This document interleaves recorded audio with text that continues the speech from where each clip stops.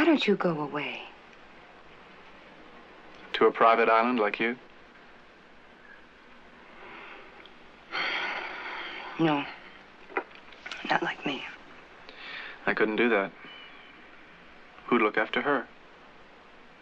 She'd be alone up there. The fire would go out. It'd be cold and damp like a grave. If you love someone, you don't do that to them even if you hate them. You understand? I don't hate her. I hate what she's become. I hate the illness. Wouldn't it be better if you put her someplace? You mean an institution? A madhouse? People always call a madhouse someplace, don't they? Put her in someplace. I'm sorry. I didn't mean it to sound uncaring. What do you know about caring? Have you ever seen the inside of one of those places? The laughing and the tears, and the cruel eyes studying you. My mother there. But she's harmless. She's as harmless as one of those stuffed birds. I am sorry. I only felt... It seems she's hurting you. I meant well. People always mean well. They cluck their thick tongues and shake their heads.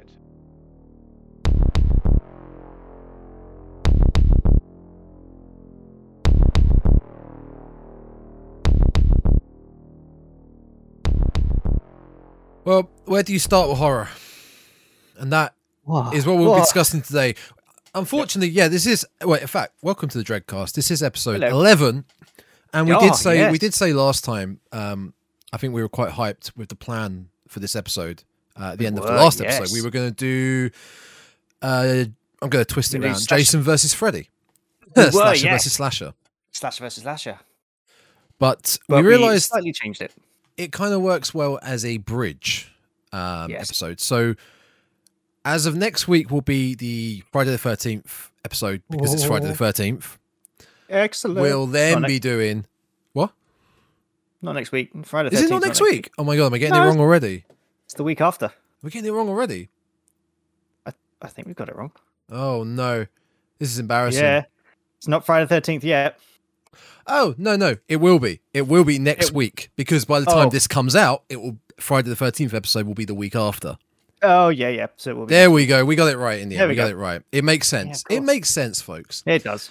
So then after that, we'll bridge the gap between Friday the 13th and Nightmare on Elm Street with Jason versus Freddy. I'm not going to keep saying Freddy versus Jason because we're not doing the film.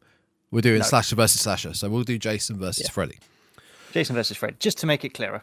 But as of now, we figured we're just not so much a filler episode, but let's talk. Let's discuss something. Yeah. Now, we discussed our top fives, and I remember actually when we discussed the top five, we did discuss.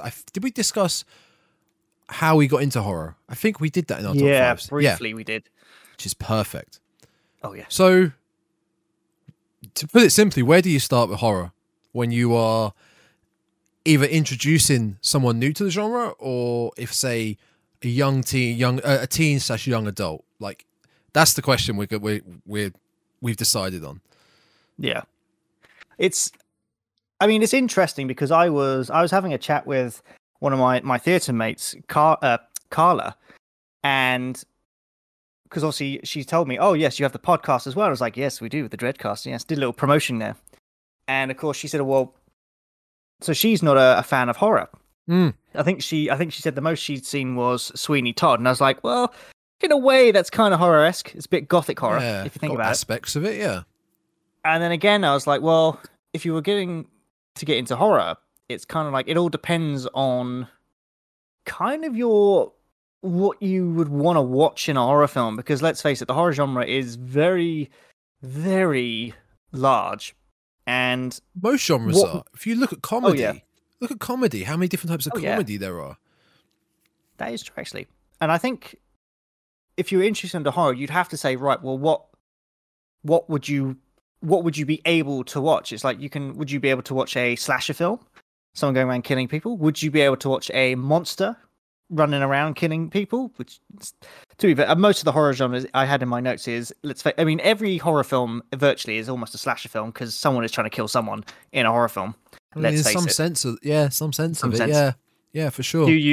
Would you prefer to watch things based on like paranormal stuff, psychological stuff?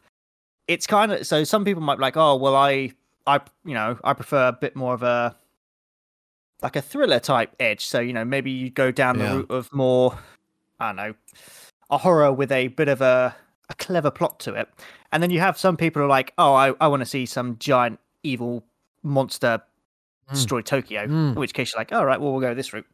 So really, it would come down to what they kind of would prefer to watch and what not to watch, I guess. Yeah, I think when I was trying to do some notes and write up what seems to be a mini dissertation here, when I was typing this up, I was kind of getting in the zone when I started doing those notes. Then they started to become paragraphs, and then it started to become like a mini dissertation, and I had to stop myself. But I felt like I was writing a novel.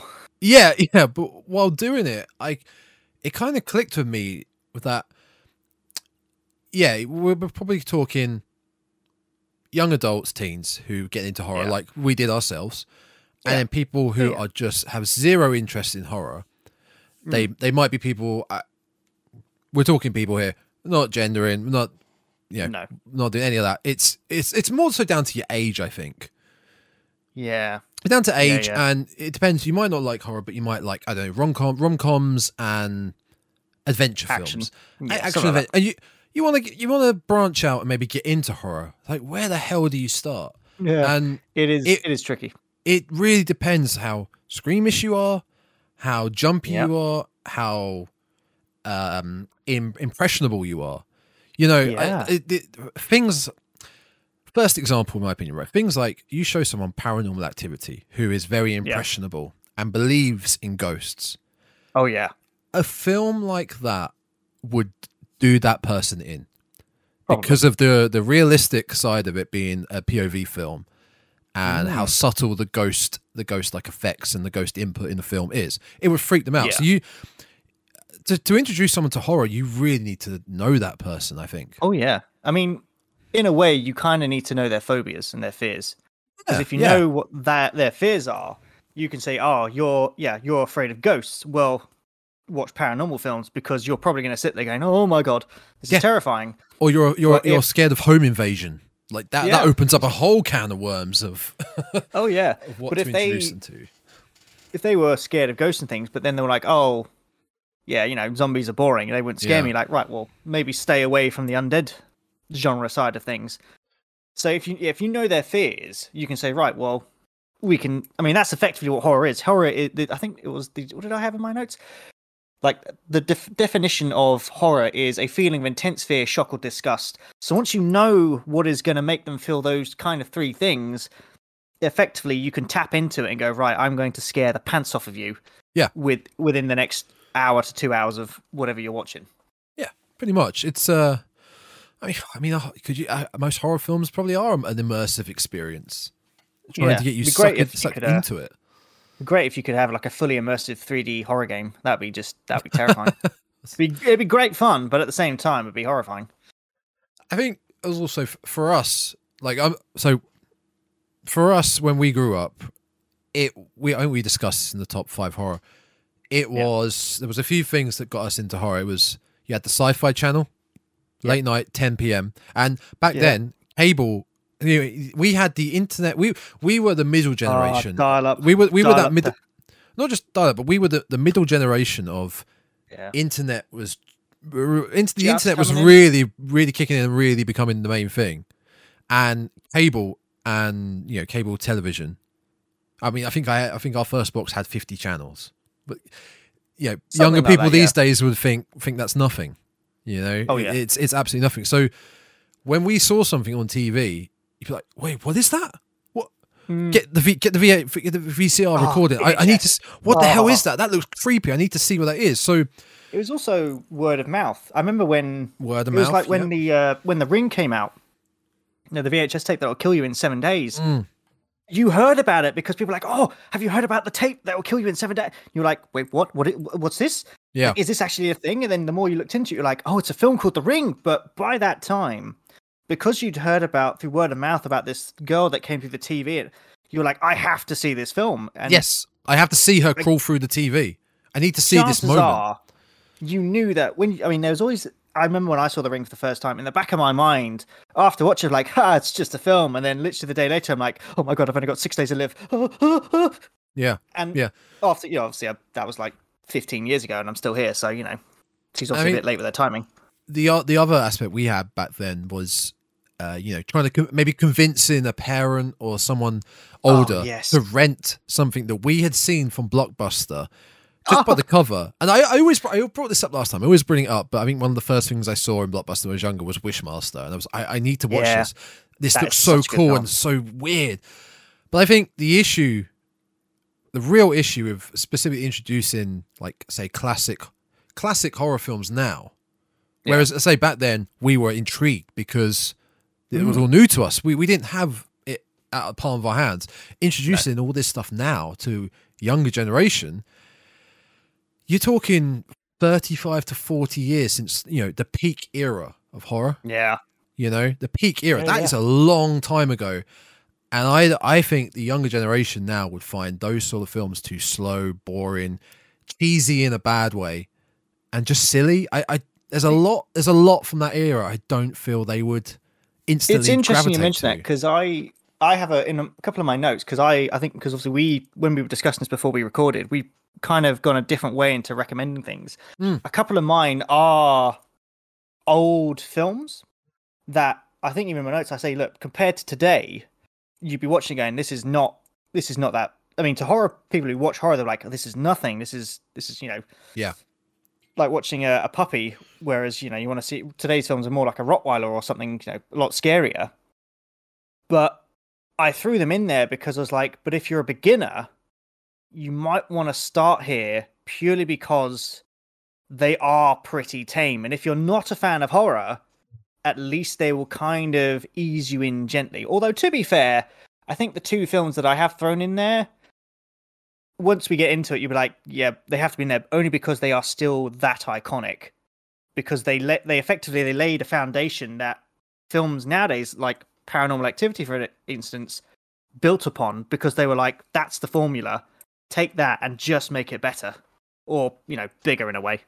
But is that for someone who not so much is intrigued into horror like we were when we were younger, but someone who is new to horror, doesn't have as keen dedication, like interest as we do, just someone who wants to get into it, would they appreciate the iconic films? With the two that I had, I think they will, just because of how well these films were made and the sort of the subject matter they built upon. Because I mean, let's face it, if you were to tell them to watch it as if they'd never heard of a lot of, because let's face it, a lot of horror films nowadays, so many come out that are, let's face it, a bit meh. To video on demand. Yeah, straight to video on demand, or they come out, they're released on like Christmas Day because they're like, this is a rubbish film, we made it anyway, just get rid of it. Whereas if you were to tell them to watch it as if you were at that moment in time when it was made, they'd probably appreciate it a bit better. Well, at least, I hope they would. Yeah. No, I see what you're saying. I mean, also, again, going back to when we were first getting into horror, it would be seeing a poster maybe. I remember like, seeing a horror film being advertised in the W. Smith or a poster for an upcoming film, not the actual poster you could buy. So a poster, you'd see posters in the newspapers, like coming soon. And you'd be like, wait, what is that? What is it? I have to see this. And it could have been a gore fest or a monster film or psychological horror, but you gain so much more interest by the mystery surrounding the film and the real effort of trying to find out what the hell it was, rather than nowadays. what's it? Someone just told me about this film. Boop, boop, boop, boop, boop, boop. I found it. I found everything about it. I found the plot on my phone. I found who's in it. Oh, Rotten Tomatoes. Oh, it's not too good. Reviews aren't that good. I'm not going to bother. That's what it is nowadays. It kind of ruins it. It really does. It really does. I mean, I like reading things like Rotten Tomatoes and IMDb stuff purely because I'll read it after I've seen the film just to see how kind of aligned my thoughts are. Agreed. I especially loved it when I did after we saw Halloween Kills, because I was like, yep, most people think the same.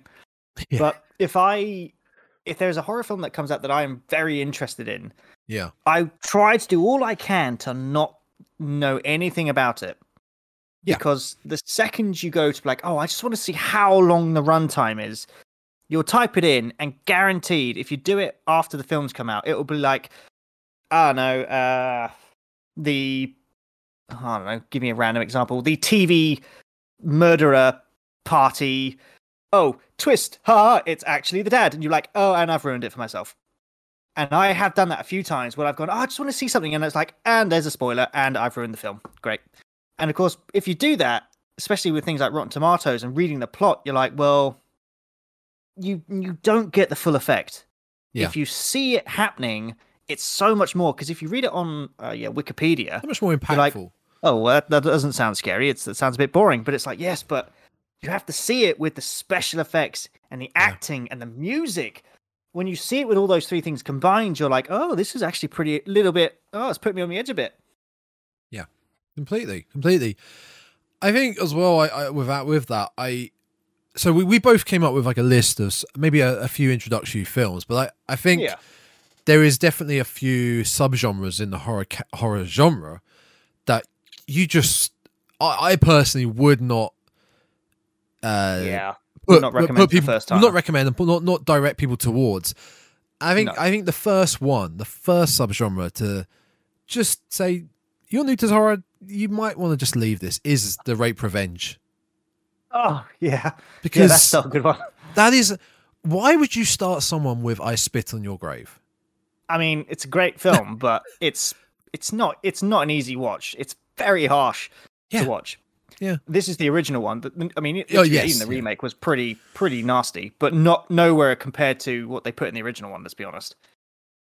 You also probably wouldn't. Oh, actually, no. That's the film I was about to say. Actually, fits more into the gore, so I'll keep that for a second. Well, yeah. So the rape revenge subcategory of we did Mother's Day. Mother's Day would be in that category. It's a bit goofy, but it is still there. Still technically a revenge film. It's a rape revenge film, and it is a trauma film. But I think you could categorize trauma films as once someone is more satire. Once someone's more into horror, then you feed them down that path of check out this line of just absolute fun. Apart from Mother's Day, Toxic Avenger. You do Toxic Avenger a lot later on. Okay, lot later on. Yep. Like Last House on the Left. You don't go straight in with these films. No, because it will probably drive someone away from horror genre going, if this is all it's like, no, this is not for me. This is not for me. And I think that again, it's like, so that's tying into what, when we were saying, how do you introduce someone to horror? Because if you show them Rape Revenge, they're like, this is horrifying. Because, I mean, I think Rape Revenge, especially when I Spit on Your Grave first came out, so many critics of things were like, this is a horrible film. Yeah. This is nasty. And it was classed as one of the video nasties.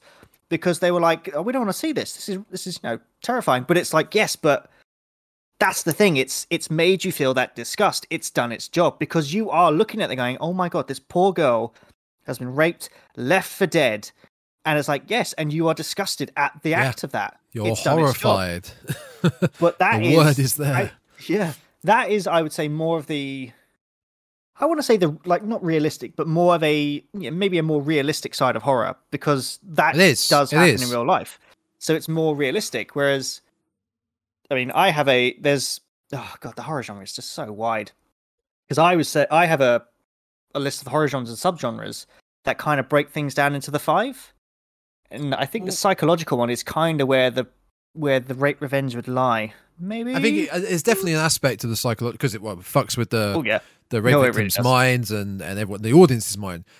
I came up with there were 2 other sort of pathways I would have said not to direct someone down.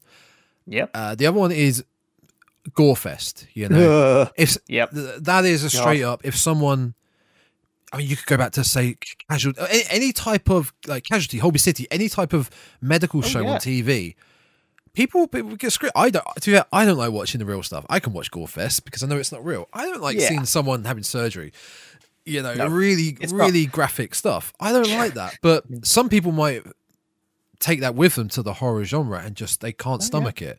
So Gorefest, such as Dead Alive, aka Brain Dead, that's a goofy film, but that is extreme.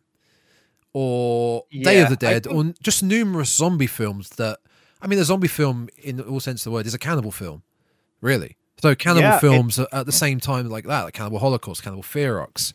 Oh, it's also technically part of the monster genre. If you think about it, there is one zombie film that is in my list, though. Is it in your list? Well, I did it differently to you. So I took the broad terms. You did, and then I kind of gave an example of one film. Okay, that would kind of sum it all up. But like I said, the horror genres list I've got has numerous examples for other films that you could get into. And it's interesting that you mentioned the kind of like the gore thing, because I had a film. Where is my notes? There they are. Which was pretty much my notes are the same as you. It's like, if you're getting into horror, don't watch a gore film, because if you're not used to seeing extreme violence and a lot of blood, a lot of horrific things coming at your way, you're going to be put off horror forever. With that said, the one film that I had that I put in there, now also technically it could fall under the slasher / what's the other word? Oh no, yes, slasher was psychological one. That was the one I was going for. Yeah. Was the Saw films. Because if you think about it, they are a form of gore. In fact, they were kind of one of the more modern gore films. Saw films, plural, maybe or one? Or the first Saw one? 2. Maybe Saw 1 and Saw 2. One is. I think one alone is very different to the rest of the franchise. They get worse as they go on. I made sure I mentioned that. Not so much in quality, but the first one isn't necessarily overly gory compared to the rest. No, and that's kind of why I chose it. Yeah. Because it's great because you have this Jigsaw character, John Kramer, and the psychological aspect comes in when the people he takes. I won't ruin it too much. Well, it's not much to ruin. He tortures people. That's basically it. But he gives them that psychological aspect to it, because it's like, right, you are not necessarily a good person. So I have given you this choice. You can either sit here in this trap and die, or you can see just how much you think your life is worth. And I think that's a really good edge to it, because when you're watching it, you're like, oh, there's no way out of that. But actually, if you were to put yourself in those shoes, you're like, you would be fighting every inch to get out of there. But I mean, to be fair, gore, you gotta, if you want to get into gore, you just gotta accept that you're gonna get horrified. You do, yeah. But it's like you said, it's not too gory. There are some horrible moments, but it's not over the top. It's mixed with the lore. It's a good shout, that one, actually, because again, you go back to the person you're trying to introduce to horror. I think the first thing people will think of when they're thinking of horror movies, they'll either think zombies, or they'll think man in the mask with a knife trying to kill someone. Yeah, I think that a slasher killer is a very general starting point for anyone thinking of, what sort of horror film is this? Now, Saw has the killer, but he's not actually, in a way. Yeah, there's more depth to it. There's a lot more depth to his killing. If I remember correctly, there is a great line it's one of the Saw films. I don't know which one it is. But for me, Saw and Saw 2 are the two definitive ones, because they managed to keep the train running with it. Saw 3 onwards, the traps got better, but the plot lines got so confusing. It was all about the traps. It was all about the traps. Yeah. But there's a line in the Saw films, I can't remember what it was, but they turn around to Kramer at one point and say, "You're a killer," and he goes, "No, I'm not." Because if you think about it, I've never actually killed anyone. Nope. I gave them the choice to escape, and a lot of them didn't take it.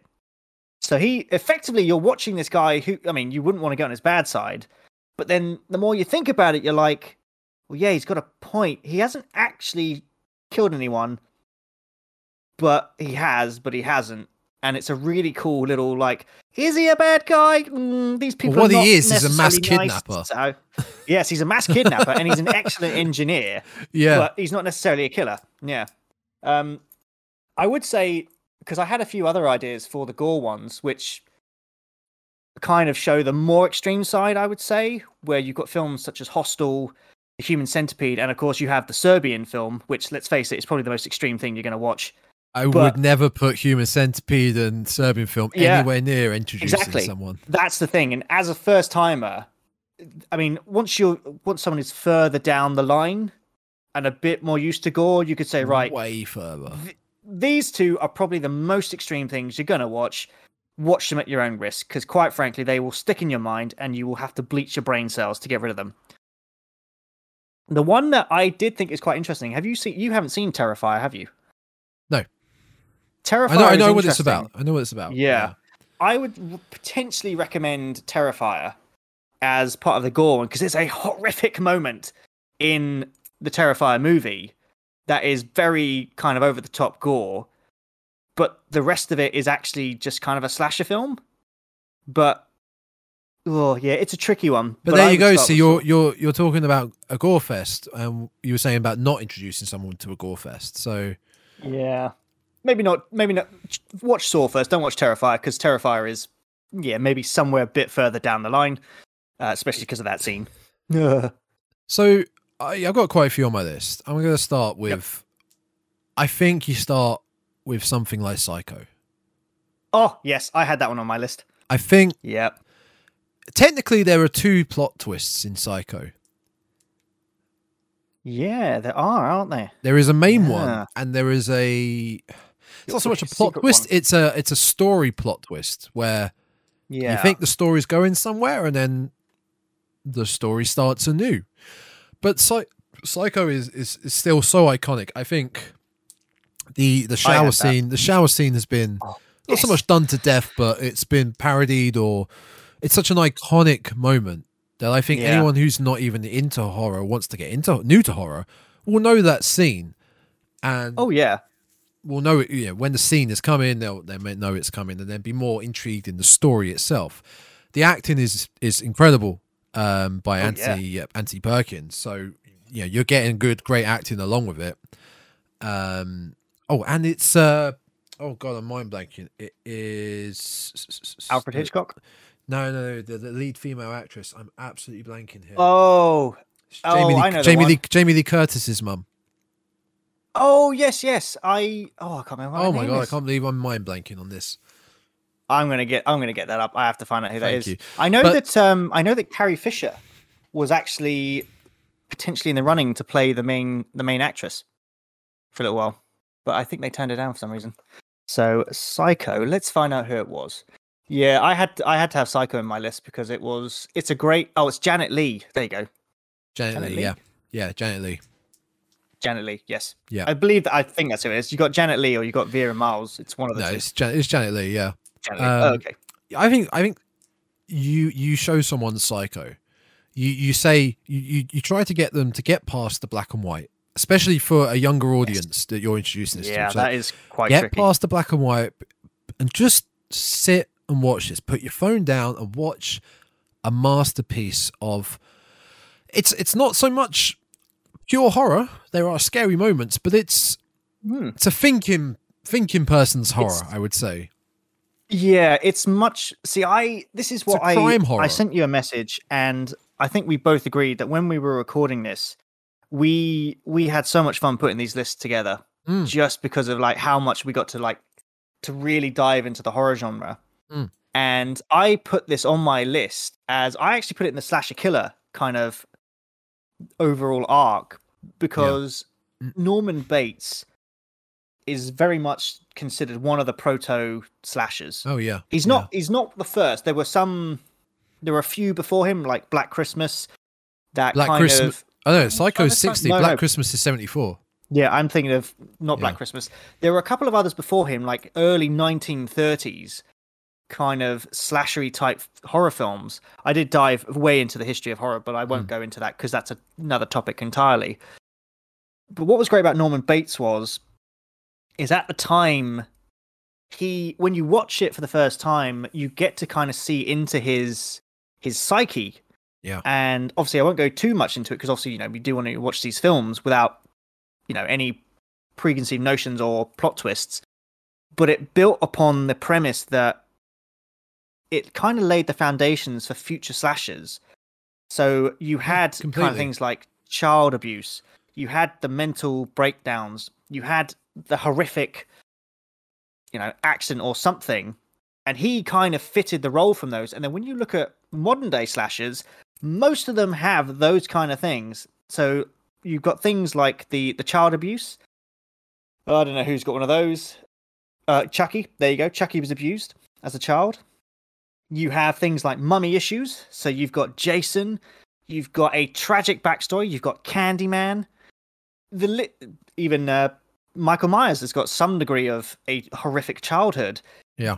But you can link them all back to Norman Bates because he laid down these kind of not golden rules, but very much the building blocks for slashers. Yeah. No, completely. And if you're introducing it again back to a younger person, again, you get past the black and white. I think Hitchcock with the sound, the music is incredible. Oh, yeah. With the sound, I believe it was a glove. I think it was a leather glove on a double bass or a cello, doing a re. Oh, yes. I believe that's how it was. It was something like that. And just not even that, just the music in the whole film in general is very intense. Oh, yeah. And I think that can carry someone's attention throughout the film. Yeah. It's also, this is completely just an interesting bit of knowledge, bit of horror knowledge, even if you're going to listen to this and go, you know what, I don't want to watch any horror films. Use this at a party. Psycho was the very first US film of all time that featured a working toilet. Mm-hmm. It's the first film where you hear and you see a toilet being flushed. And when I first heard that, I'm like, that is amazing. A horror film was the very first ever film to have a working toilet. It is great. So if you're a plumber and a fan of toilets, then this film is for you. Yeah. When you next go to your next plumbing, I don't know, award show or something, bring out this fact. It's great. I would say that, again, the issue with bringing this to maybe a modern horror starter is it's black and white, but it's also about an hour 49, so it's a long film. That's a short film. Yeah, for back in the day, that is a short film for modern times, though. Oh yeah, I think modern times you're looking at a good 2 hours at the minimum. Is maybe 2.5. Even kids' films nowadays getting long. I mean, like I said, I saw Sonic 2 a few weeks ago. It's like 2 hours 10 minutes, and I was like, this is a lot. I mean, this is predominantly aimed at kids, but I'm like, even I'm sitting there going, oh god, I want to, I've got other things I've got to do in my day. Yeah, but I think Psycho is a great starter. Oh yeah, it's fantastic. Yeah.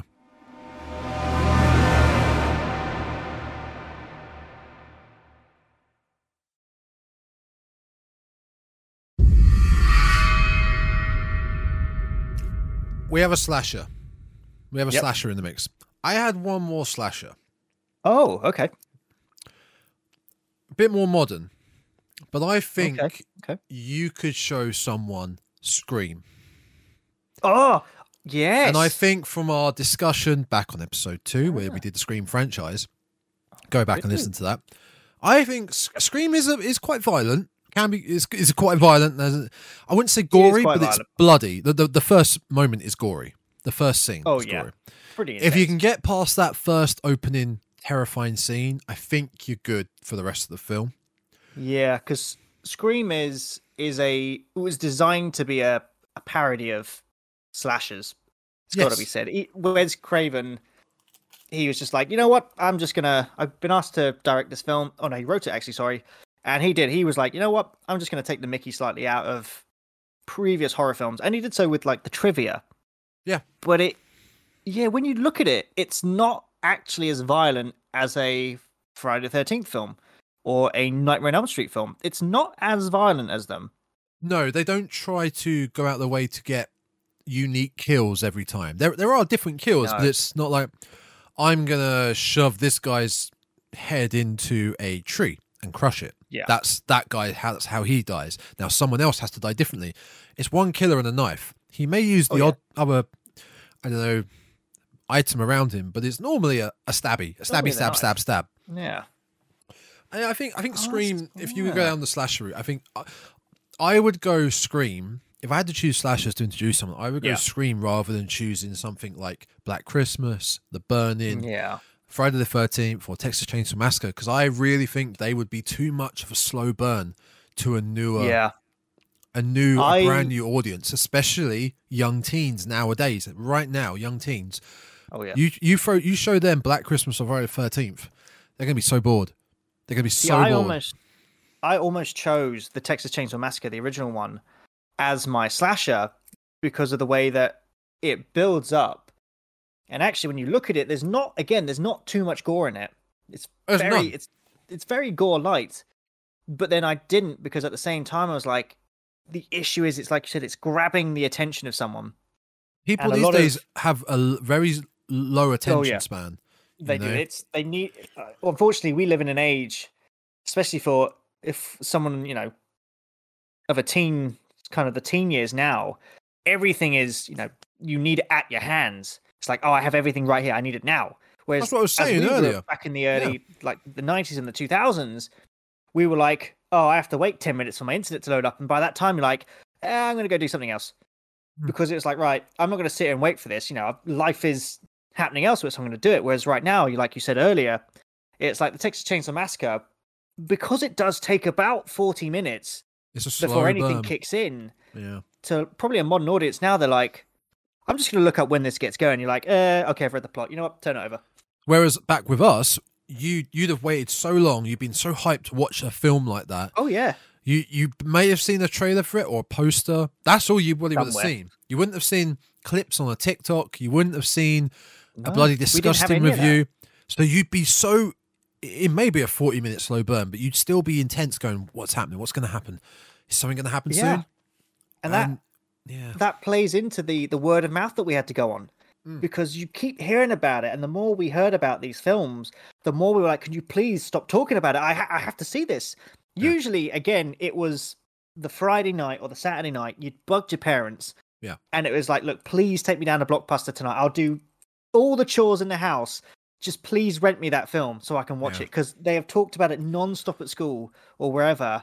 And if I wait another week, I'm going to go mad. I have to see this film now. And it would build up the excitement in our minds, because we couldn't just go on a phone and be like, right, just tell me what it is. And to be fair, because the internet was quite new then, we probably didn't have things like Wikipedia at the time anyway. So, not that it would have mattered. But, there were such better times. But Scream, I do miss those. Scream is quite a constant all the way through. There's not really... There's obviously downtime in every single film there is ever made. Yeah. But it's not a significant period of downtime. It goes up, it goes down, it goes up, it goes down. So it's quite a nice middle ground all the way through. It's a nice whodunit murder mystery as well. I think that would be the other, if I was to choose a slasher. Was Psycho, because you said you did it different to me. You did the genres. Was slasher in there? So I did this. So the genre of topics that I have, the headings I have was gore and disturbing, which we've kind of covered. Obviously within those, so within the gore and disturbing, I don't think we'll go back to this one now because we've kind of put it to rest. You have things like the torture porn. I don't know why they call it torture porn. It's a really weird title. It's like, well, I wouldn't sit there and enjoy this as if Anyway, moving on from that, because that's a whole other question. But the fact it's called torture porn is a really weird name. It's torture horror, as it probably should be called. You then have the splatter genre, which again you have things like Battle Royale, which is a great Japanese horror film. It's such a good film. And then you have I Spit on Your Grave, which is kind of the rape revenge type of, not gore maybe. Would you class Battle Royale as a splatter? Splatter, are you in I think insinuating it's like a gore fest? Yeah, it's a bit. Have you seen Battle Royale? Of course, I've seen Battle Royale. But I wouldn't call it gory in comparison to, say, Dead Alive or Day of the Dead. I think that's probably why they've put it in the splatter genre, because I think these are broad. This is the no film school within their horror kind of section. I think they're doing like broad terms, but then within the gore disturbing, it's interesting because this is also where they put cannibal films. And whilst on the one hand, things like Cannibal Holocaust, yeah, it is pretty disturbing. I think that's fair. And then of course you have Extreme, where literally you have a Serbian film, and Necromantic, which if you are new to horror, do not watch either of those two films, because I've seen a Serbian film. I hated it. I was thoroughly disgusted at what happened in that film. And I've read, now I will admit, I have read about Necromantic. It's a German horror film, and it is pretty nasty. Even for Extreme films, it's very nasty. And the things they did in it, it's just horrible. It's nasty. But then it goes back to all these films you're pretty much describing, the ones we wouldn't introduce people to. True. You wouldn't say to people to go and watch that as your first horror film. I would say that the only slight gore maybe film I would recommend is probably the Saw one, just because it's not gore heavy, but it's kind of a nice stepping stone into it. It's not going to have you thrust into like hostile realms of torture. I agree with that. I completely agree. It's that you don't need to see the rest of the franchise. I mean, you can if you go into it, but I think Saw is a great intro to that.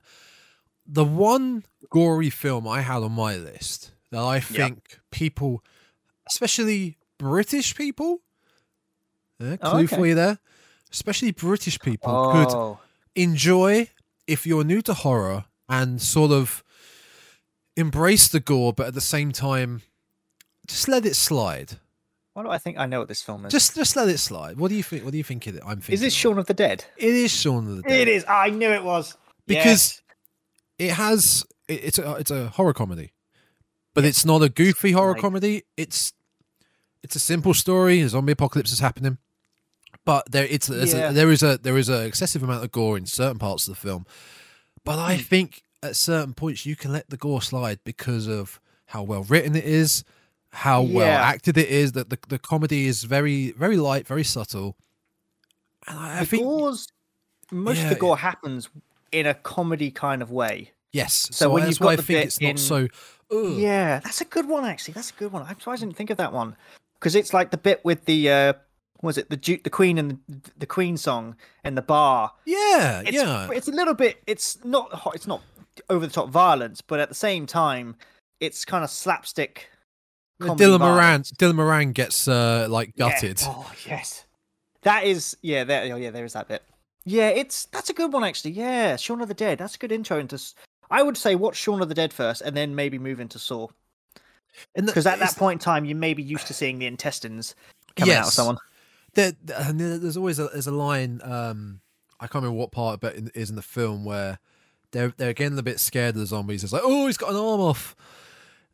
Oh, yes. It's a line like that where, oh my god, there's a zombie with an arm hanging off and his flesh is hanging off, but he makes light of it by going, oh, he's got an arm off, in a comedy way. So you could kind of be like, ooh, you're kind of like, instead of you're going, that's gross, instead of going, oh, that's disgusting. Oh no, this is horrible.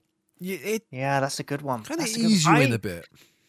I do have to admit, I think Shaun of the Dead was one of the first zombie films I did watch. Yeah. And I kid you not, it actually did give me nightmares. I had nightmares about zombies. And it really threw me through a loop for a bit. Because I didn't like the idea of someone coming and eating ripping me to pieces. And it terrified me. I don't remember why, but I think my brain eventually twigged. And it was like, okay, zombies aren't real. It's a comedy. And I had this weird dream that I was in the Shaun of the Dead universe, but the zombies were all nice, and they went, you know what, we're all nice, it's all right. And I had cups of tea with these Shaun of the Dead zombies, and it was one of the nicest dreams I ever had. But it's I think that's it's a great, because I hadn't been used to gore at that point in time, or seeing, like you said, the intestines kind of being ripped out of Dylan Moran. And to my brain, it stuck with it, and it was like, oh my god, this is terrifying. This is disturbing. But then over time, and obviously when I started watching more kind of like the Saw films, I was like, that is nothing compared to this. Yeah. And you build up that tolerance. Yes, you do. That's exactly it. You're building up the tolerance. I also believe out of zombie films, so we got the gore factor, but the zombie films, I'd go straight with that rather than the Romero series. So, for instance, Night of the Living Dead, the original, slow burn. I don't think a person new to horror would appreciate it. Same with the original Dawn of the Dead. Quite a slow burn. It's a gory film towards the end, but slow burn, and it's more about the symbolism. That film, Day of the Dead, is a gory film, and it's quite a serious film. Shaun of the Dead is the other spectrum to that. Yeah. And that goes for the remakes of these, all three of those films. Although, the remake of Night of the Living Dead, Tom Savini's directed one in, I think, 1990, that one I think you could give a pass to people because it's not that gory. Yeah, maybe. It's not that gory. The zombie makeup is okay. It's quite mediocre. It's not as bad as Dawn of the Dead. It's quite mediocre. It's not as horrific zombie.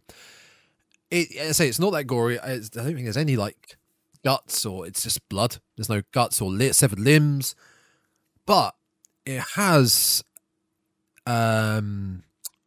describe this. Well, we described earlier, say if you personally have a problem with ghosts, or you personally have a problem with home invasion, a phobia, then you might find certain horror films tough to watch. If you have a phobia of, say, claustrophobia, this whole film, they're set in a house and they can't escape anyway because the zombies have surrounded them. I feel like you'd feel quite claustrophobic with that. Yeah, you'd feel. So I think out of zombie films, this would be the way to go if you were like, this is zombie. I've heard of zombie films. I'd quite like to check one out.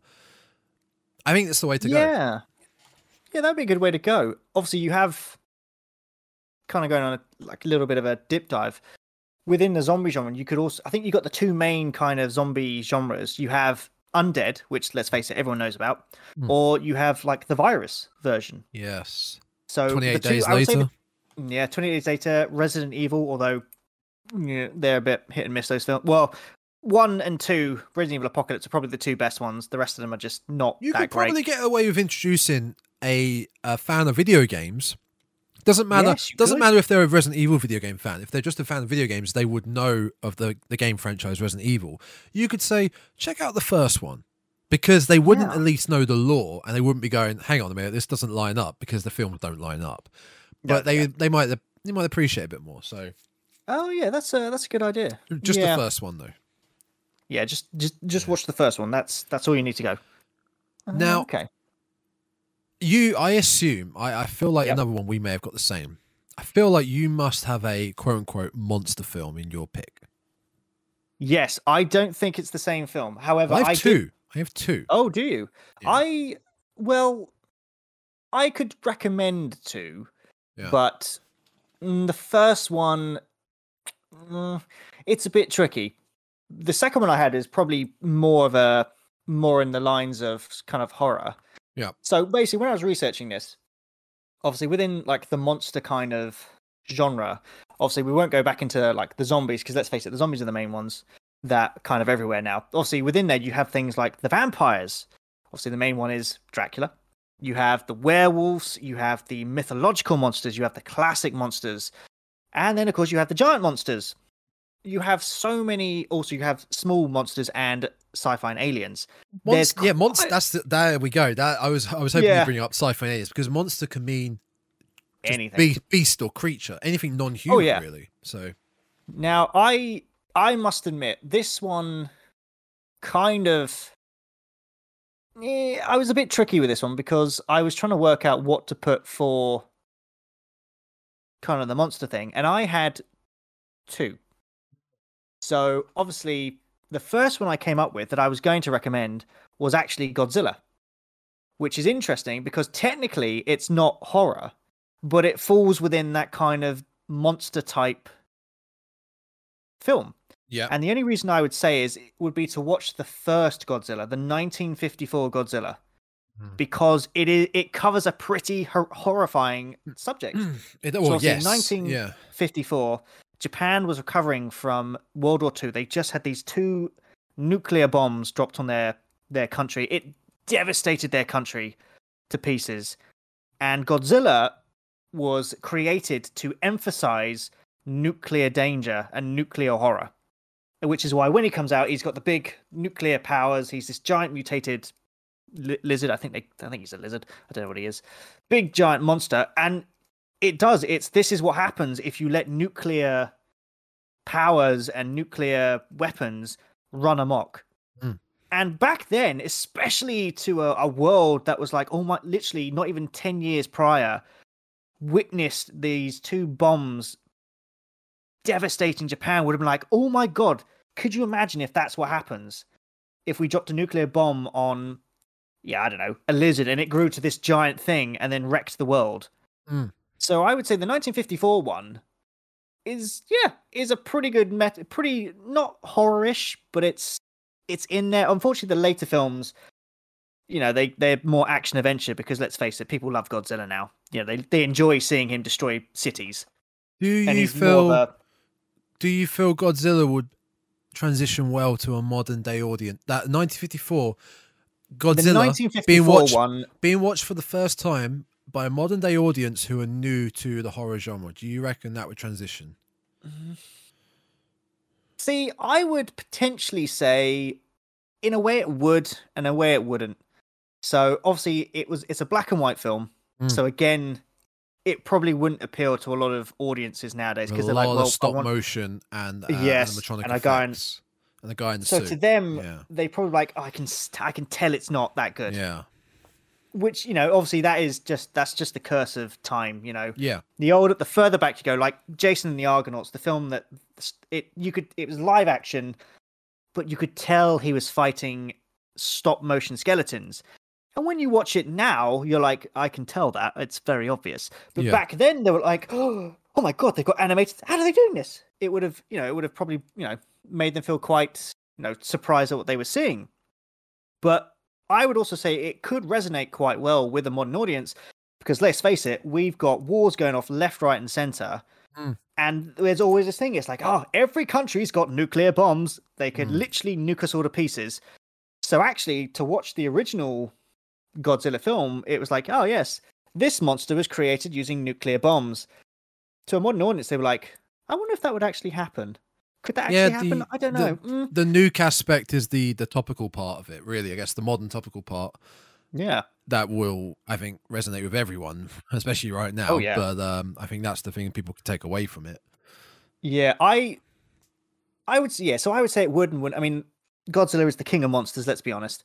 He's probably the monster up next to King Kong, I would say, that if you were to say, look, name me a monster in film, they're either going to say Godzilla or King Kong. It's going to be one of the two. Hopefully it's Godzilla because, he is better. But the monster film that I was going to recommend, especially for a first-time horror one, is actually Gremlins. And I was surprised when I chose this one because it's a horror comedy. That's a great shout. It's not too violent. There's some violent moments in it because obviously the gremlins are mischievous that's a great shout. Yeah, slightly dangerous. They are a bit deadly, especially after they get out and loose and about. But it's really well balanced with the comedy because it is a horror comedy. Yeah, same as the Shaun of the Dead aspect. Yeah, exactly. Yeah. You can watch it and there'll be moments you're like, oh, that's if it was a straightforward horror thing, you'd probably like, oh, I don't want to watch this anymore. That's disgusting. Yeah. Yeah. But a lot of the gremlin kills that they do are done in a slightly silly way. So I think there's an example where they electrocute some woman, but the gremlins do it in a really kind of like Looney Tunes kind of way. So you're watching it like, oh dear, but you're not overtly disgusted by it. That's a brilliant shout. Yeah. Yeah. And also, it gave us, I can't remember the 3 golden rules. It was like, oh, the guy... Don't feed it after midnight. Don't feed it after midnight. Don't get it wet. Don't get it wet. Don't expose it to sunlight. The 3 golden rules of looking after a mogwai if you don't want it to become a gremlin. And I would definitely recommend Gremlins for anyone who's a first-time horror monster watcher. Yeah, for sure. Because it's just an easy watch. It's not going to overtly turn you off, but you might actually have a bit of a laugh whilst you're watching it. And you got a competent sequel as well. Exactly. You have Gremlins 2, the new batch. I actually have that. I need to watch that. I've been meaning to watch it for donkey's ages. It's fantastic. And the Gremlins franchise is interesting because unfortunately, it's one of these horror genre franchises that's not had the best run in the cinemas. because the first Gremlins came out in, I believe it was 1984, so quite a long time ago now. The sequel was then released 6 years later, so a bit of a gap in 1990. And Gremlins 3, as of right now, it's still been waiting to be released for about 32 years. Yeah. Because they just can't seem to get it to work. It's in production hell, right? Well, apparently it's moving again. Chris Columbus said it's moving again. Right. And he turned around and said, oh, it's going to be a lot more dark. It's going to be very twisted, very dark compared to the first two. And when I read that, I was like, it might be interesting. But then I thought, don't get rid of the comedy, because that's kind of what made it great, especially in Gremlins 2. Gremlins 2 were kind of like, you know what? Let's just take the piss out of Hollywood. And they really did. They absolutely satired Hollywood, which is quite funny, I've got to admit.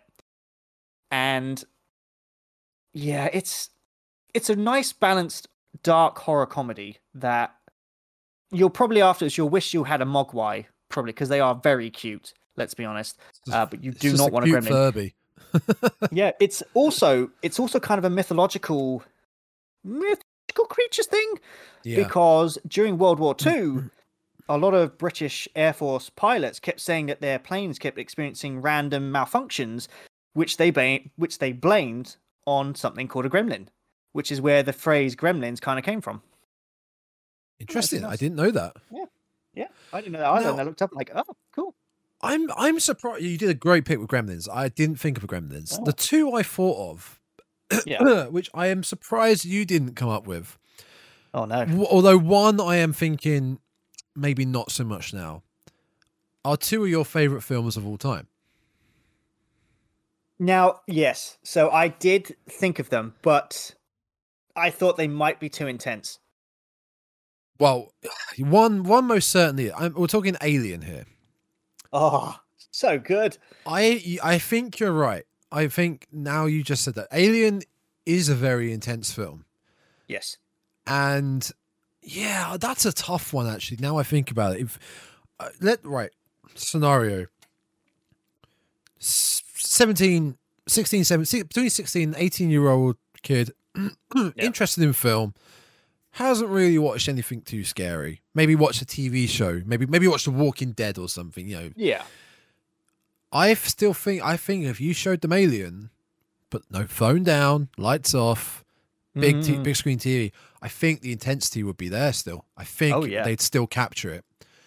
That was my idea for the monster in space. But then again, I think that would be better than showing them Jaws. I don't know how well Jaws I was thinking of Jaws. But I don't know how well Jaws would line up for a younger audience these days. Maybe not so much a younger. I think if you show Jaws to, say, someone our age, who was new to horror, I think they can enjoy it as a movie, as a normal movie, but with that terrifying aspect of the shark. Now, I did have those two I did consider them for the monster kind of horror films, but the more I thought about it, I was like, oh yeah, we could do Jaws, and then I thought, well, I found Jaws terrifying because it stuck in my mind, and I had a fear that even if I went swimming in a swimming pool, it's like there's going to be a shark in there, and it stuck with me. Yeah. But to someone who's like, I'm not scared of sharks, so it's very specific. I don't find it's terrifying. Very specific. It is. It's a very specific type of phobia. Now, I don't have a phobia of sharks, but I was just terrified that a shark was in the swimming pool. If it was a monster, if it was the xenomorph in the water, then that's different, because that means you could be scared of the water because a xenomorph isn't real. You're just scared of the open water. Plus, there is that great scene in Alien 2 where the little girl falls into the water pipe, Newt, it just rises out. You're like, oh my God, it's in there. Because it's unknown. But, yeah, exactly. And to be fair, I would say Alien, like you said, would have the intensity. Yeah. Purely because we have people like Elon Musk, Jeff Bezos, who are sitting there going, look, we're getting closer and closer to getting into space and seeing what's out there. And again, that's why I think Alien kind of gripped the world, was because it was just after the space race. Yeah, actually after the space race.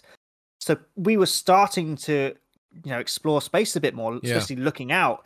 And it was like, oh my God, what is actually out there? because to us we're like, hey, you know, it'd be cool to meet an alien. Oh, it's like, hi, how you doing? Yeah, but actually, like, no, there could be things like this out there that are like, I don't care what you are, I'm just gonna kill you. And actually, I think that's what worked for me, what made me really love it is the fact that it's like, yes, when we get into space, we might quickly find that we are not the dominant species. Yeah. And there is something out there that's like, to me, you are an ant, and I'm now going to stand on you. So I would, I know I don't know why I threw that reference in there. So I was going to recommend Alien and Jaws, but then I thought, unless you're afraid of sharks, you're not going to find Jaws scary. Agreed. Alien, especially some of the kills that they do in Alien, are quite nasty. Although the chestburster scene is just cinematic history right there. Yeah, but it might be a bit too much. That could elicit the emotion of, oh God, oh no, what is that? Also with the like the face hugger. See, I was terrified there was a face hugger everywhere, and it really put me off. You can scare spiders and hate that. Yeah. If you don't like spiders, you're probably not going to like the face hugger. Yeah, and I'm quite lucky because I was, I enjoyed horror, so I kept going, right, I got to watch more. Yeah. But to someone who maybe has an aversion to horror that is, like you said, trying to get into it, they might be like, nope, you know what, I'm done. Nope, I don't want to see this anymore. I was tempted to recommend Event Horizon, but I thought, no, that is just, you have to be very comfortable with horror to watch that. It's not an introduction to the horror genre, it's really I don't think. No, that's a very psychological, I don't know what you describe that. It's a genres in itself. You mentioned psychological. Yes. That's a good segue. I think another great intro into horror would be Silence of the Lambs. Yes, we had the same film. Yes. It's a major crime story. Oh yeah, with a massive psychological horror impact throughout the whole film. Yeah. And you have incredible acting, goes without saying, Jodie Foster, Anthony Hopkins. They were just... I can't remember who plays Billy Ray. I know who that is. It's Buffalo Bill, isn't it? Buffalo Bill, Billy Ray. Yeah, not Billy Ray. Buffalo Bill. Not Billy Ray Cyrus. It's quite a famous... No, I don't want Buffalo Bill. Not the American football team. No, Buffalo Bill. Fictional character, Buffalo Bill. I can't remember. It's quite a famous actor, if I remember rightly. It was played by... Who played him? Apparently he's also called James Gum. Silence of the Lambs film. No. Who played him? Oh, does it not actually say who played? Oh, Ted Levine. There you go. Ted Levine. Okay. That's who played him. So it's a great cast. It's incredible acting. And I think someone new into horror at our age or even older, a young teen, young adult or late teens would enjoy Silence of the Lambs. Yeah, they would. They really would. I can't think of many other... I mean, you've got films like Seven, which is a bit of a psychological film. Right. Seven could work. It's a great idea. I didn't think of Seven, yeah. But the problem is, The Silence of the Lambs is just... It's one of the greatest psychological films of all time. And it's one of those films... I mean, I remember hearing about it when I was a kid. And my parents had seen it. They'd seen The Silence of the Lambs. Same, and I think they may have read the book. Yeah. And I heard about this. I was like, oh, there's a film that called The Silence of the Lambs. Can I watch it? And my mum was like, no, you are not watching this film under any circumstances. Yeah. I was like, but they're talking about it. And my mum was like, you are not watching this film until you're 18. I'm not letting you see it. And no matter what I did, I don't actually think I saw this until I was in my 20s. Because it's not too violent. Let's just state that. It's not too violent. No. But it's the subject matter that they discuss. That's the horror aspect of it. Is very disturbing, especially from Hannibal Lecter. I mean, Anthony Hopkins just stole the show as Hannibal. He is just creepy as anything. But yeah my mum was like, if you watch this before you're old enough to process it, you're going to be messed up. Yeah. And I'm probably quite glad I didn't, because when I first saw it for the first time, I was sitting there, I was like, oh my gosh, this is amazing. Horror doesn't have to be a man in a mask, a person in a mask with a weapon going around killing people one by one. It's the Exactly. context of this film, which is the horrific aspect of it, how it all the way through. The Silence of the Lambs, it's more one of those more realistic horrors because it shows the depths that humankind can just be horrible to one another. I mean, for lack of a better, so Hannibal Lecter, it's a great plot. It's Buffalo Bill, I think that's his killer, yeah. Serial killer Buffalo Bill. He's out there, he's kidnapping women and he's killing them. Jodie Foster plays Clarice Starling, who's trying to track him down, and no matter what she does, she just cannot get hold of him. Yeah. So she has to ask Hannibal Lecter, a cannibalistic serial killer, for help. And the mind games he plays with her, you can just see this poor FBI detective going, would you just please tell me where to find him? And he's like, I will, Clarice, but first you have to... Yeah, you're like, just tell her for God's sake, please. And he doesn't blink. He doesn't blink the whole time.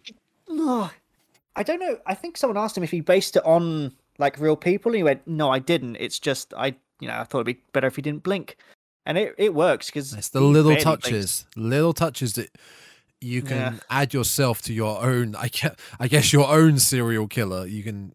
Oh yeah, be creative with it. This is also one of the very few horror films that have actually won Academy Awards. Yes, horror rarely wins Academy Awards. People, I don't know why they don't seem to like horror films. No, it has to be period dramas or dramas to win. Yeah, it's a bit of a shit. But Academy Awards are bullshit anyway.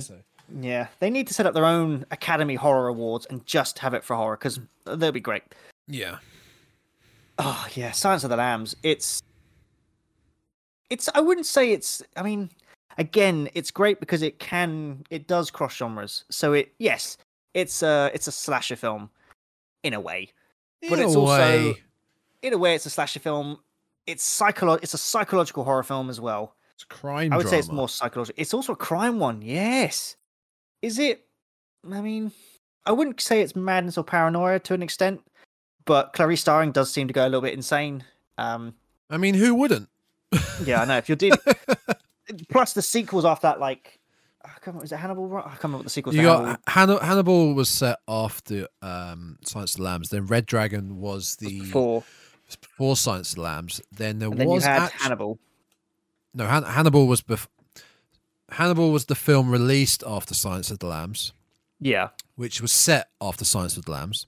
Yeah, that's. Then Red Dragon was released after Hannibal, but it was set before the Lambs. Silence. Then you also had Hannibal Rising, which was a shitty prequel of the young Hannibal. I think I saw that one. You don't need to. And there was also the first film that actually got released was called Manhunter. Oh yes. With Brian Cox. Yeah.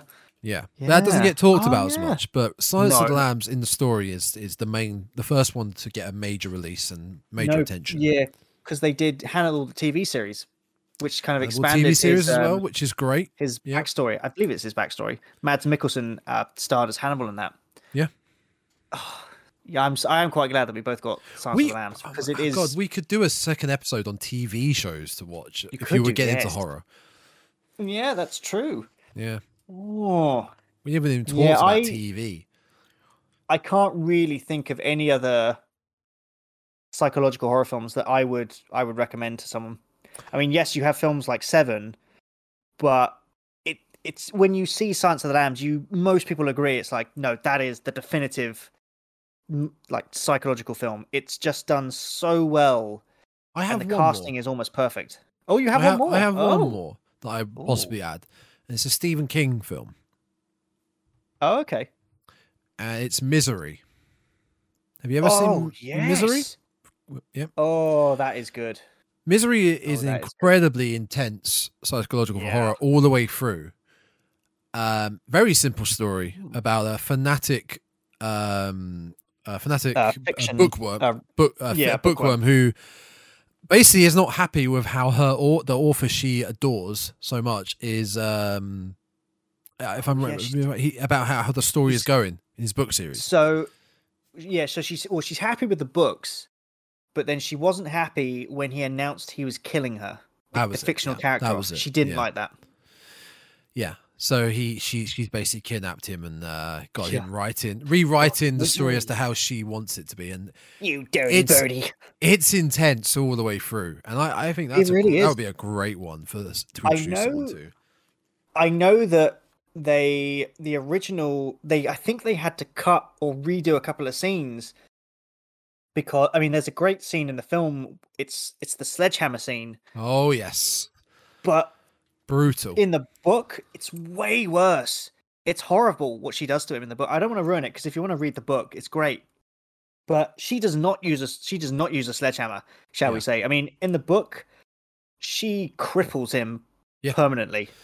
And to be fair, the sledgehammer scene, when I watched it the first time, you do shudder. It's brutal. The sounds you hear, you're just like, oh my god, that has got to hurt. It's not gory, but it's violent. It's very violent. And there's a difference between gore and violence. A lot of people might be able to take gore more than they can take violence like that. That is interesting. It's because my missus, she likes watching things like Casualty and bits and pieces. She's like, I can watch it anytime, but then she doesn't like the look of someone like, when you're kind of like wobbling a teeth out. Yeah, if she sees that, she's like, oh no, don't do that. And it's like, you can literally watch someone having like a piece of rebar pulled out of them, but the sight of someone wiggling their tooth for her is like, no. It's interesting how that happens. Oh yeah, no, that was what I was going to say. Sorry, a film called Waz, W-A-Z. I don't think I've heard of that. That's another crime, crime horror, I would say, to simplify it. But there's a horrible torture in that of someone having a nail hammered underneath their nail. It's just underneath your fingernail, but I've had a splinter underneath my nail, and that hurt. The thought of something so simple as that is terrifying compared to seeing someone's intestines fall out of their body. Oh god, that's actually made me fart. Yeah, it's horrible, isn't it? I think, to be fair, that's also one of the most painful. Like I said, I've got a splinter under my fingernail before, and it hurts so much. So, no, that's made me feel quite queasy. I don't know. I saw that. Yeah, I'll link you that film later on outside of the podcast so you can watch it. It's good. It's got one of the Skarsgårds. Oh, nice. The dad. I got out the Skarsgård family. The Stellan Skarsgård. Yeah, it's good. It's good film. Yeah, I think you'll like it.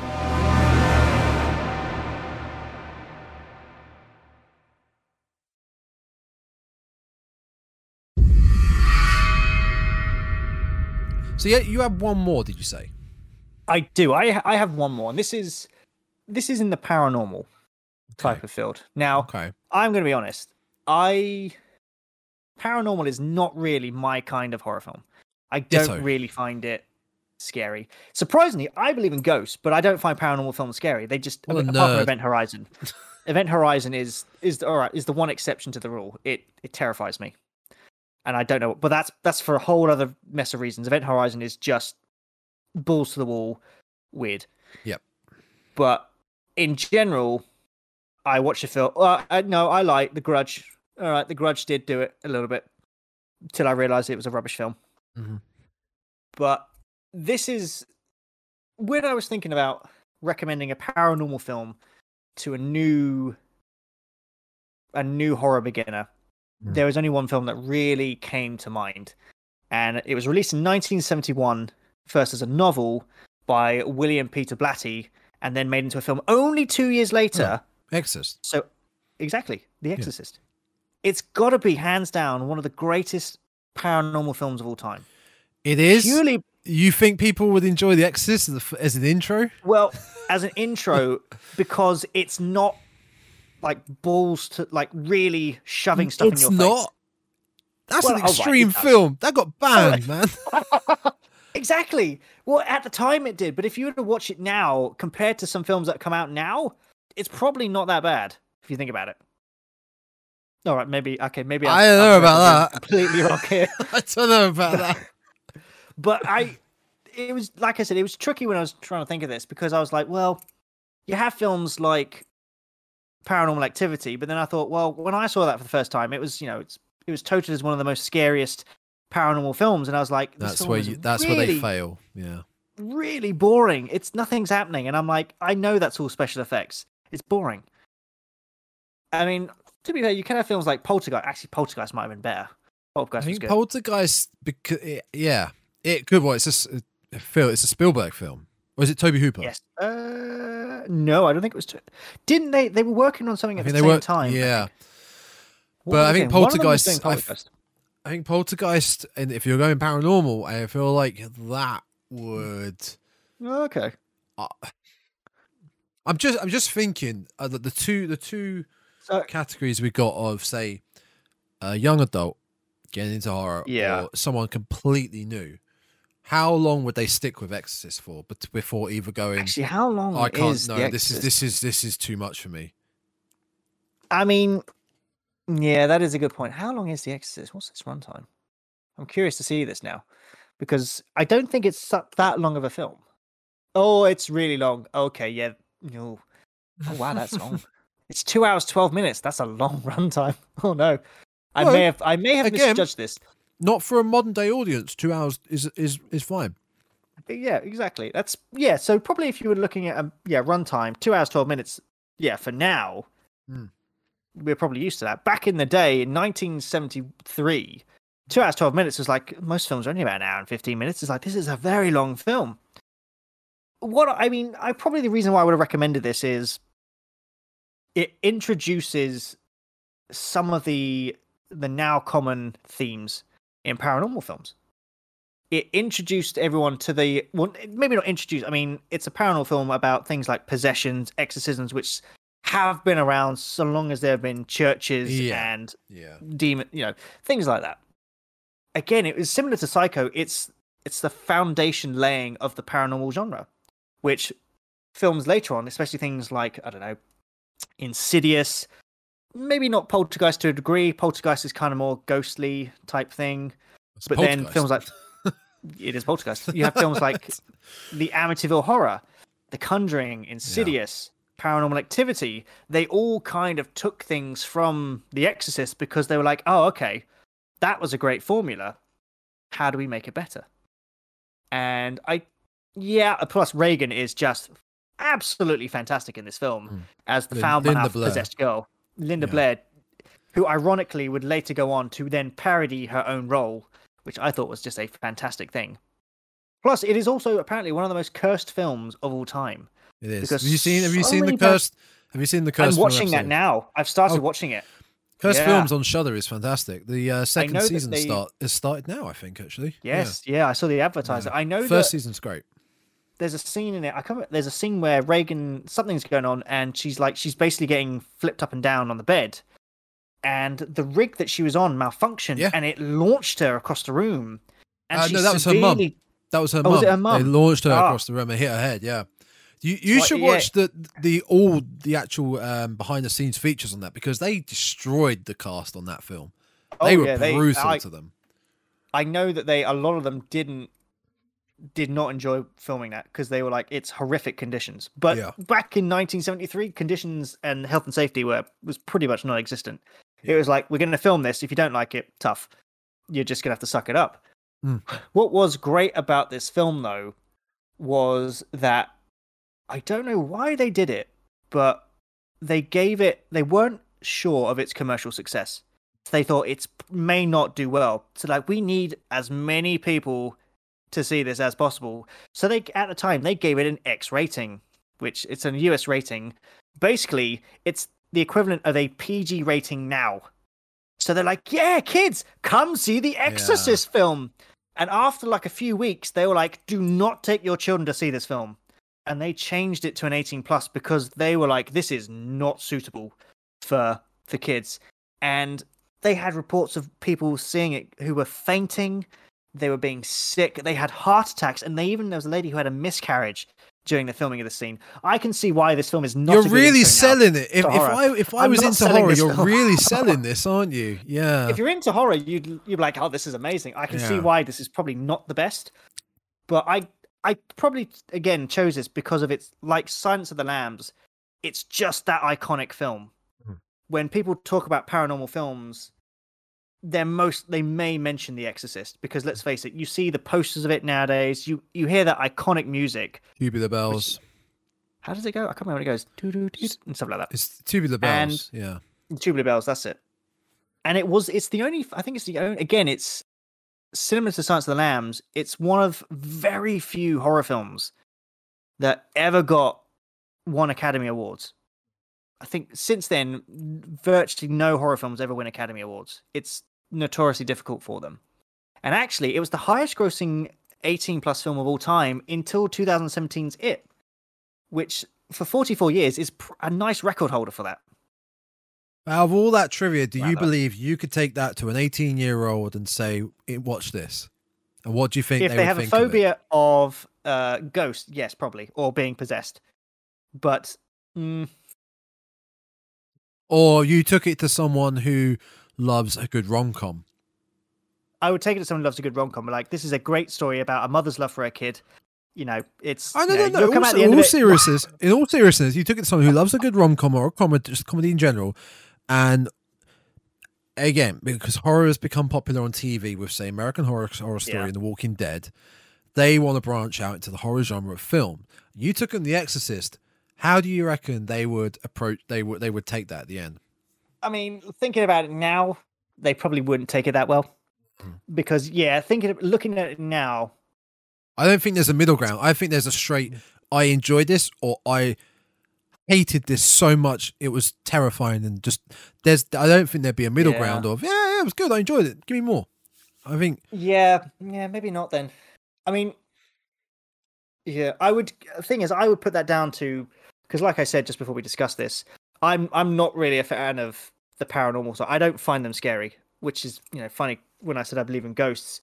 So for me, I don't really watch that many paranormal films because I'm like, well, it doesn't really bug me. I think the only probably paranormal films I've seen that I probably enjoyed would have been The Exorcist and Poltergeist. They're probably the only two that I would have gone. I love those films; they were great. Which, speaking of which, was directed by Tobe Hooper and written by Spielberg. That's why I was getting confused. There we go. I don't think... Who was it? I think it wasn't... Someone was discussing back and forward between... I think it was Hooper and Spielberg. They were filming like two separate horror films or something at the time, and they kept calling each other going, how do I do this? It was like, oh, you do it like that. It's like, how do I do this? Oh, well, why don't you do that? It was a great little trade back. I think he... No, he wasn't doing Life Force at the time. No. Oh, who was it? Life Force was 85. Yeah, I'm not sure what film that would have been. Yeah. I'm trying to...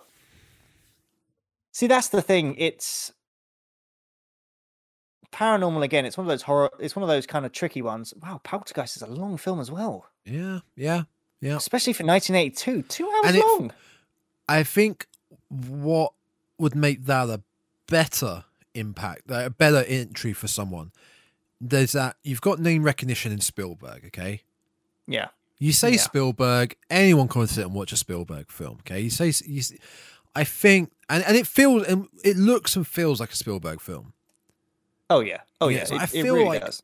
That would help keep people's interest, especially nowadays, which I think the main crux of this whole discussion is nowadays trying to keep someone's interest is tough.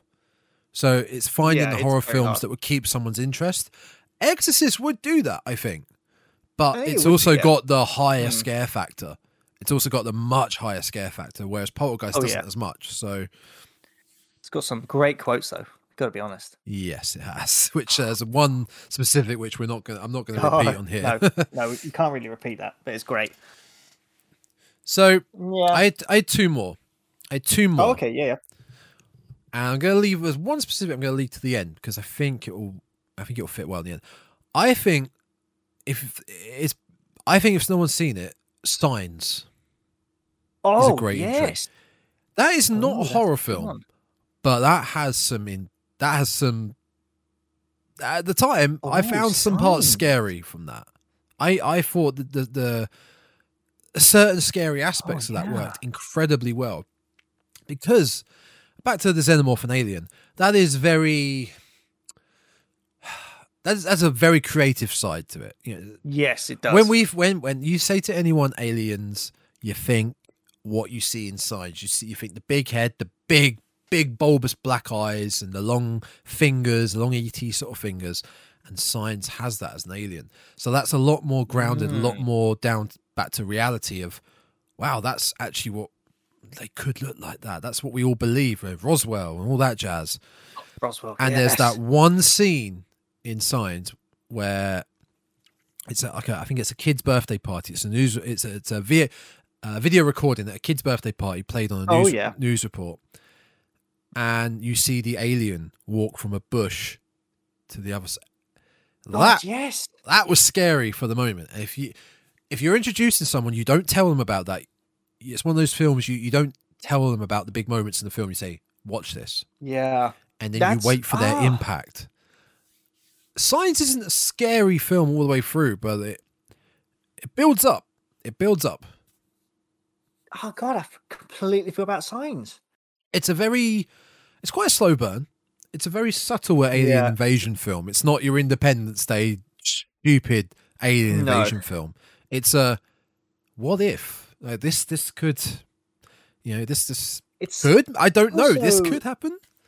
It's also kind of like it's also set up in a way of kind of like a home invasion, except on a planetary invasion. Because there are bits within the film that you, like you said, you get the glimpse of, like, through the cornfields. It's like you hear the aliens things. You're like, it's out there, but you can't see it. Which home invasions build upon that. It's just like, by the way, especially things like Scream. It's like, did you lock the door in time? It's like, yes. It's like, no, you didn't. I'm in your house, and you're like, oh my God, they're in here somewhere, but you can't see them. Yeah. But that kind of puts you on edge because you're like, they're watching me right now from somewhere. And you could probably judge from someone, say, watching Signs as to then what you would show them in the horror. Yeah. If they found it funny, if they didn't find it scary, then you'd know I got to think of in fact, there we go. If they didn't find anything scary or anything terrifying of, say, for example, Signs, then you can go more extreme. Oh, yeah. You're sort of weaning them in with a film that isn't a horror film, but has some weird, scary aspects, horror moments. So by doing that, you then know, right, okay, I know I can go with this. If they found that maybe scary and like, a bit weird, then okay. There's a lot of films where I shouldn't be showing you because you can't even get past this. Okay. Oh, that's an interesting one. Yeah, Signs is a good one. I'm gonna have to watch Signs again because I haven't seen that film in ages. I know it's parodied in one of the Scary Movies. Yeah, Scary Movie 3. Yeah. Oh, was that the one? Yeah. Yeah. That was a good parody. I know my Scary Movies. Yeah. I think I must admit we might do this one later, we might not. But it was, who was it? I think it was the Wayans brothers.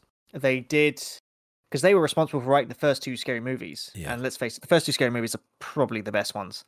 Because the directors of all the other date movie, epic movie weren't involved in it. Those are trash, absolute trash. But they did a horror movie called A Haunted House. Yes, that was did. The based on Paranormal Activity. And I remember watching it, and I laughed my head off. It's a horror comedy, but you just sit there and goes, that's Annabelle. Yeah, well done. Oh, that was a great film. I love that one. Yeah. I'm personally disagree. I didn't find it amazing, but that's just me. Fair enough. That's all right. All right. Yeah. The final film I got, which I think will be a great one, is because it's quite unique, is It Follows. Oh, I almost had that one as a slasher one, in a way. Yes, the thing. It's a weird one. It's a weird really one. A slasher. It's I guess a slasher, a possession film. It's so like unique. There is no one antagonist in the film. There's not a specific antagonist. No. It's a I don't even know how to describe this. A somewhat virus. It's a sexually transmitted disease, basically. In the end, it's a metaphor for STDs. Yes, where if you sleep with someone that has it, you get it, but the person has passed this on to you. Yeah. But what it is, it's also a curse. Yeah. And you are followed by this curse. Yeah, I was going to recommend this in again. It's unfortunately it is one of those films that it crosses genres. It's like, well, it's a bit of a, it's not a psychological one. There's not really much psychological stuff in this. No, it's intense. It's not a monster one. It's not a, it might be a paranormal one, a bit of a curse maybe. Oh god, it's a tricky one. It's because I was trying to see if I could fit in the Final Destination film somewhere, because let's face it, those are a great kind of, they're a great horror series. That's a great, actually. Final Destination 1 is a great one, actually. And it's kind of similar to the It Follows. It's got the death curse always lingering and following you. But I couldn't work out where to put it, because I'm like, well, it's because the protagonist or antagonist? Antagonist is the evil. The antagonist for this, it's like, well, the antagonist in the Final Destination is death. It's, the personification of death, and you're like, well, okay, so it's like, so that's paranormal. It's like, but death is actively trying to kill them. Yeah. So he's a slasher. But you're like, but it's not, because it's, in a way, like, are they just thinking they're cursed, so they're just accidentally killing themselves? Well, he's not. He's kind of actively trying to kill them, but he's also not, because it's. Yeah. I think it plays into the whole thing of they were meant to die. Things happen for a reason. They were meant to die. They cheated it, and death is basically, no, you were meant to die. You will die.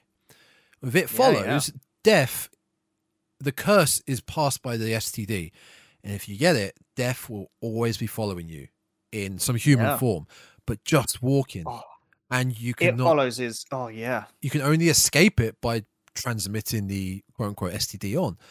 But it's the slow walk of our old serial killers that we love. That is just the terrifying parts.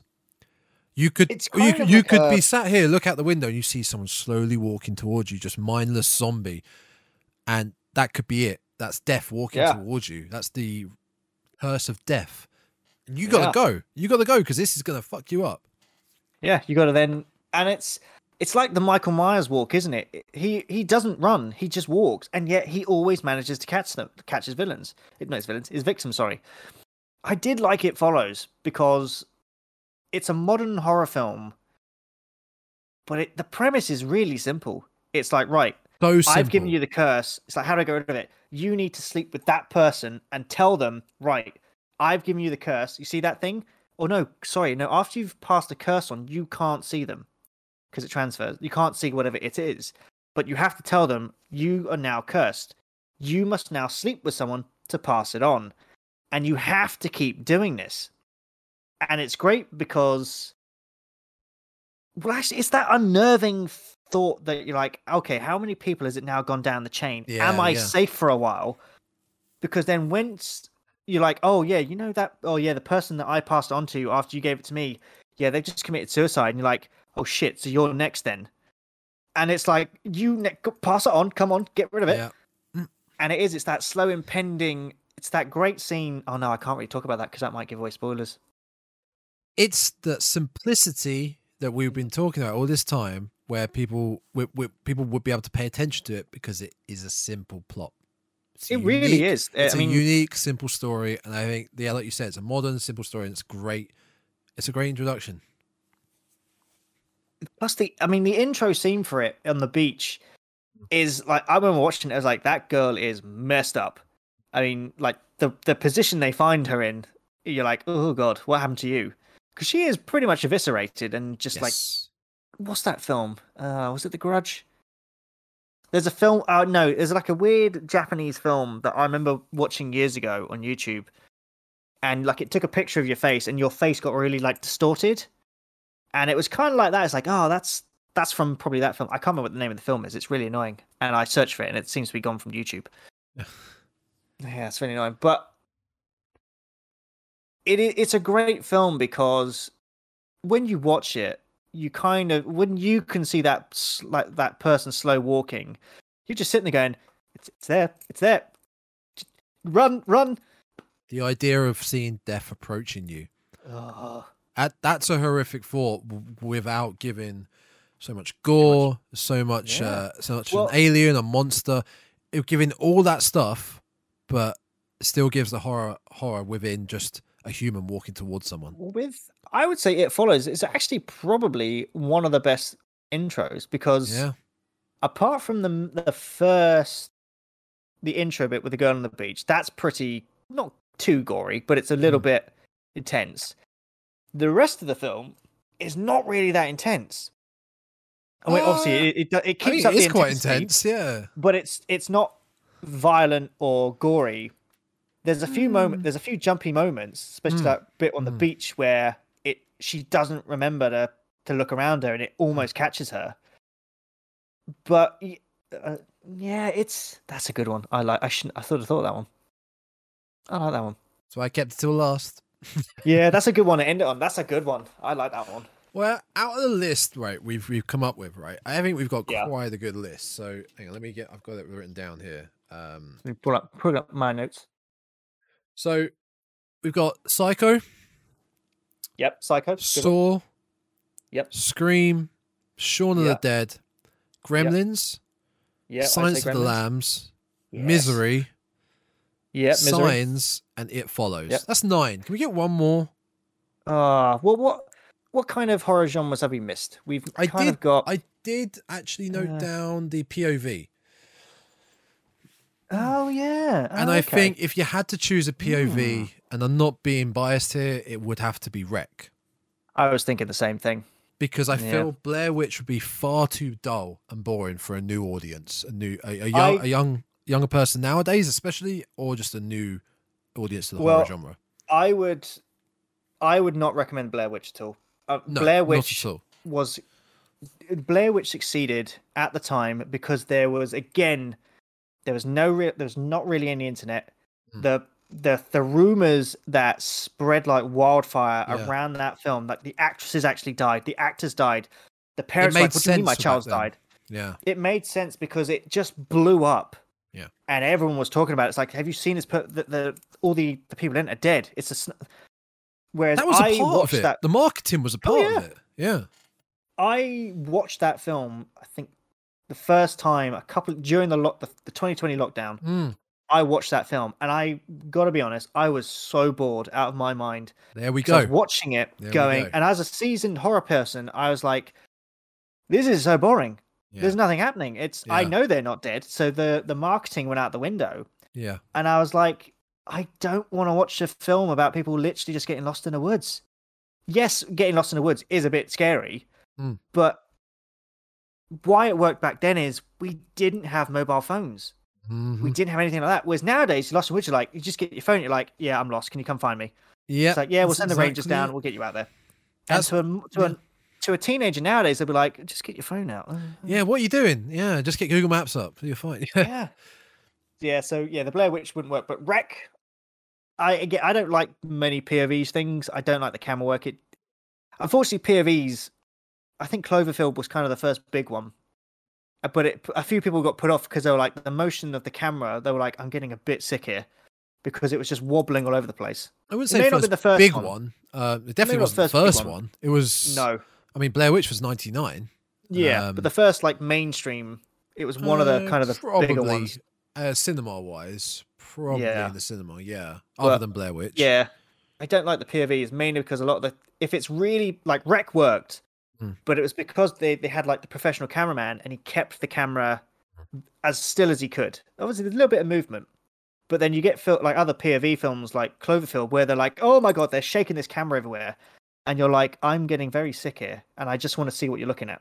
Yeah, POV is a very specific type of subgenre because if you're not interested in POV, you're not going to like any of the films. No, you would like Wreck though, because as you know, we discussed it in our top fives, and I watched it, I think, the next day or a couple of days later, and I was like, this is amazing.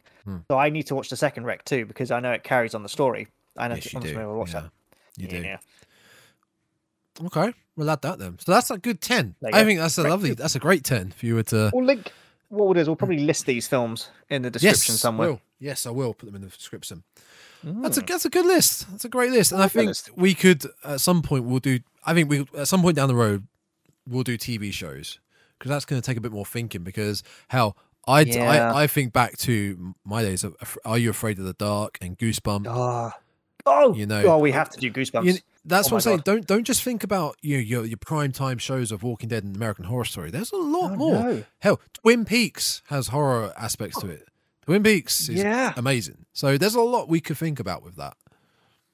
Yeah, I think that would take some plan. Unfortunately, that would require a lot of planning, because with a horror film, it's you got to sit right. I have to put aside 2 hours, maybe 2.5 hours max. Yeah. With a TV show, you're like, okay, there are, I don't know, The Walking Dead, you're like, I now have to put aside 20 hours to watch the first season. You're like, I have to watch a day's worth of stuff and take notes on a day's worth of stuff. Yeah. You're like, that's the kind of thing you're like, tell you what, it might be like we do 1 month. It's like, right, we just review a TV show, because otherwise you're not going to get it done. Pretty much. Yeah. But we'll plan it. We'll have a look. Maybe we'll just do horror shows that are like, I don't know, 10 minutes long. Simple. Next episode will be finally delving into the Friday the 13th. Yes. We're not going to do the franchise, but we will be doing part 2 specifically. What are we going to do, part 2 or part 1? I think I was going to say maybe for Friday the 13th we do maybe the first 2, just because of the way it's set up. I think if you did part 2, people are like, well, why aren't you doing part 1? Yeah, surely that's the start. So we'll look into 1 and 2, but I think for when we were going to do Slasher versus Slasher for the following episode, we were going to do 2 for a specific reason. Yeah. Slash versus Slasher is part 2, but the review it's going to be a weird one. It's going to have to be part 1 and part 2 for reasons that will become apparent when we do the episode. Yes. So that would be episode 12. That would be the next. Oh, it's a shame it's not episode 13. Although we'll get Jason in episode 13, because he'll be in Slasher versus Slasher. What if we did? Oh no, because it's Friday the 13th. We have to do it on Friday the 13th. It'll be fine. Either that, or we do Friday the 13th over episode 12 and 13. So 1 and then 2 in 2 episodes. Yeah. And then so you do Friday the 13th, part 1. Oh yeah. We'll have a look. We'll work it out. Either way, next episode will be Friday the 13th based. Yes. Orientated. It's going to be great. So, until then, where can they find yourself? Where can the lovely listeners find you? You can find me on Twitter. You can find me on Instagram. You can find me on YouTube, to a degree, with some of the Dreadcast episodes. I was going to do gaming videos on YouTube, but honestly, I've just run out of time. But you can find me on TikTok now, and all you have to do is search for Tainted Souls. In some degree, if you look for the little ghost with my logo, you will find me there. Where can they find you? You can find myself at Twitter at Tom Grindhouse. You can find myself on YouTube and Twitch at Gaming Grindhouse. And you can find this podcast many places. You can find it on Instagram at _Dreadcast. That is _Dreadcast. And you can find it on Spotify, Apple Podcasts, Google Podcasts, Podbean, Amazon/Audible. And I believe that's it. For audio preferences, you can just type in The Dreadcast and you'll find these episodes. You can email us at the dreadcastpodcast@gmail.com if you want to send us in any messages. Still dust balls in there. Still dust balls in there. Any potential ideas for episodes you want us to cover, or maybe a film that you think is, an indie film or like a very obscure film like Pin that you want. Anything you want to discuss horror related, email in. If you just want to send us a message saying you're, I don't know why you like Pin. How are you doing? Just tell us how you're doing. Just send a message again. How are you doing? Yeah. That'd be better. And we'll get back to you. We will, yes. It will probably be a massive long email like, oh my God, you're our first email. Yeah, we'll just dedicate a whole episode to it. Yep. They'll never email us again. It's like, oh my God, they're way too intense. Nope. If you're new to horror, Psycho, Saw, Scream, Shaun of the Dead, Gremlins, Silence of the Lambs, Misery, Signs, It Follows, and Wreck. Whoa. Good films. Pretty good list. Wait, how do we end it? When we doing, what was your thing? Stay creepy. Oh, I thought we were doing Stay creepy. We're We'll do the stay creepy. We'll do stay creepy and then the knife slash. How about that? All right, stay creepy, folks.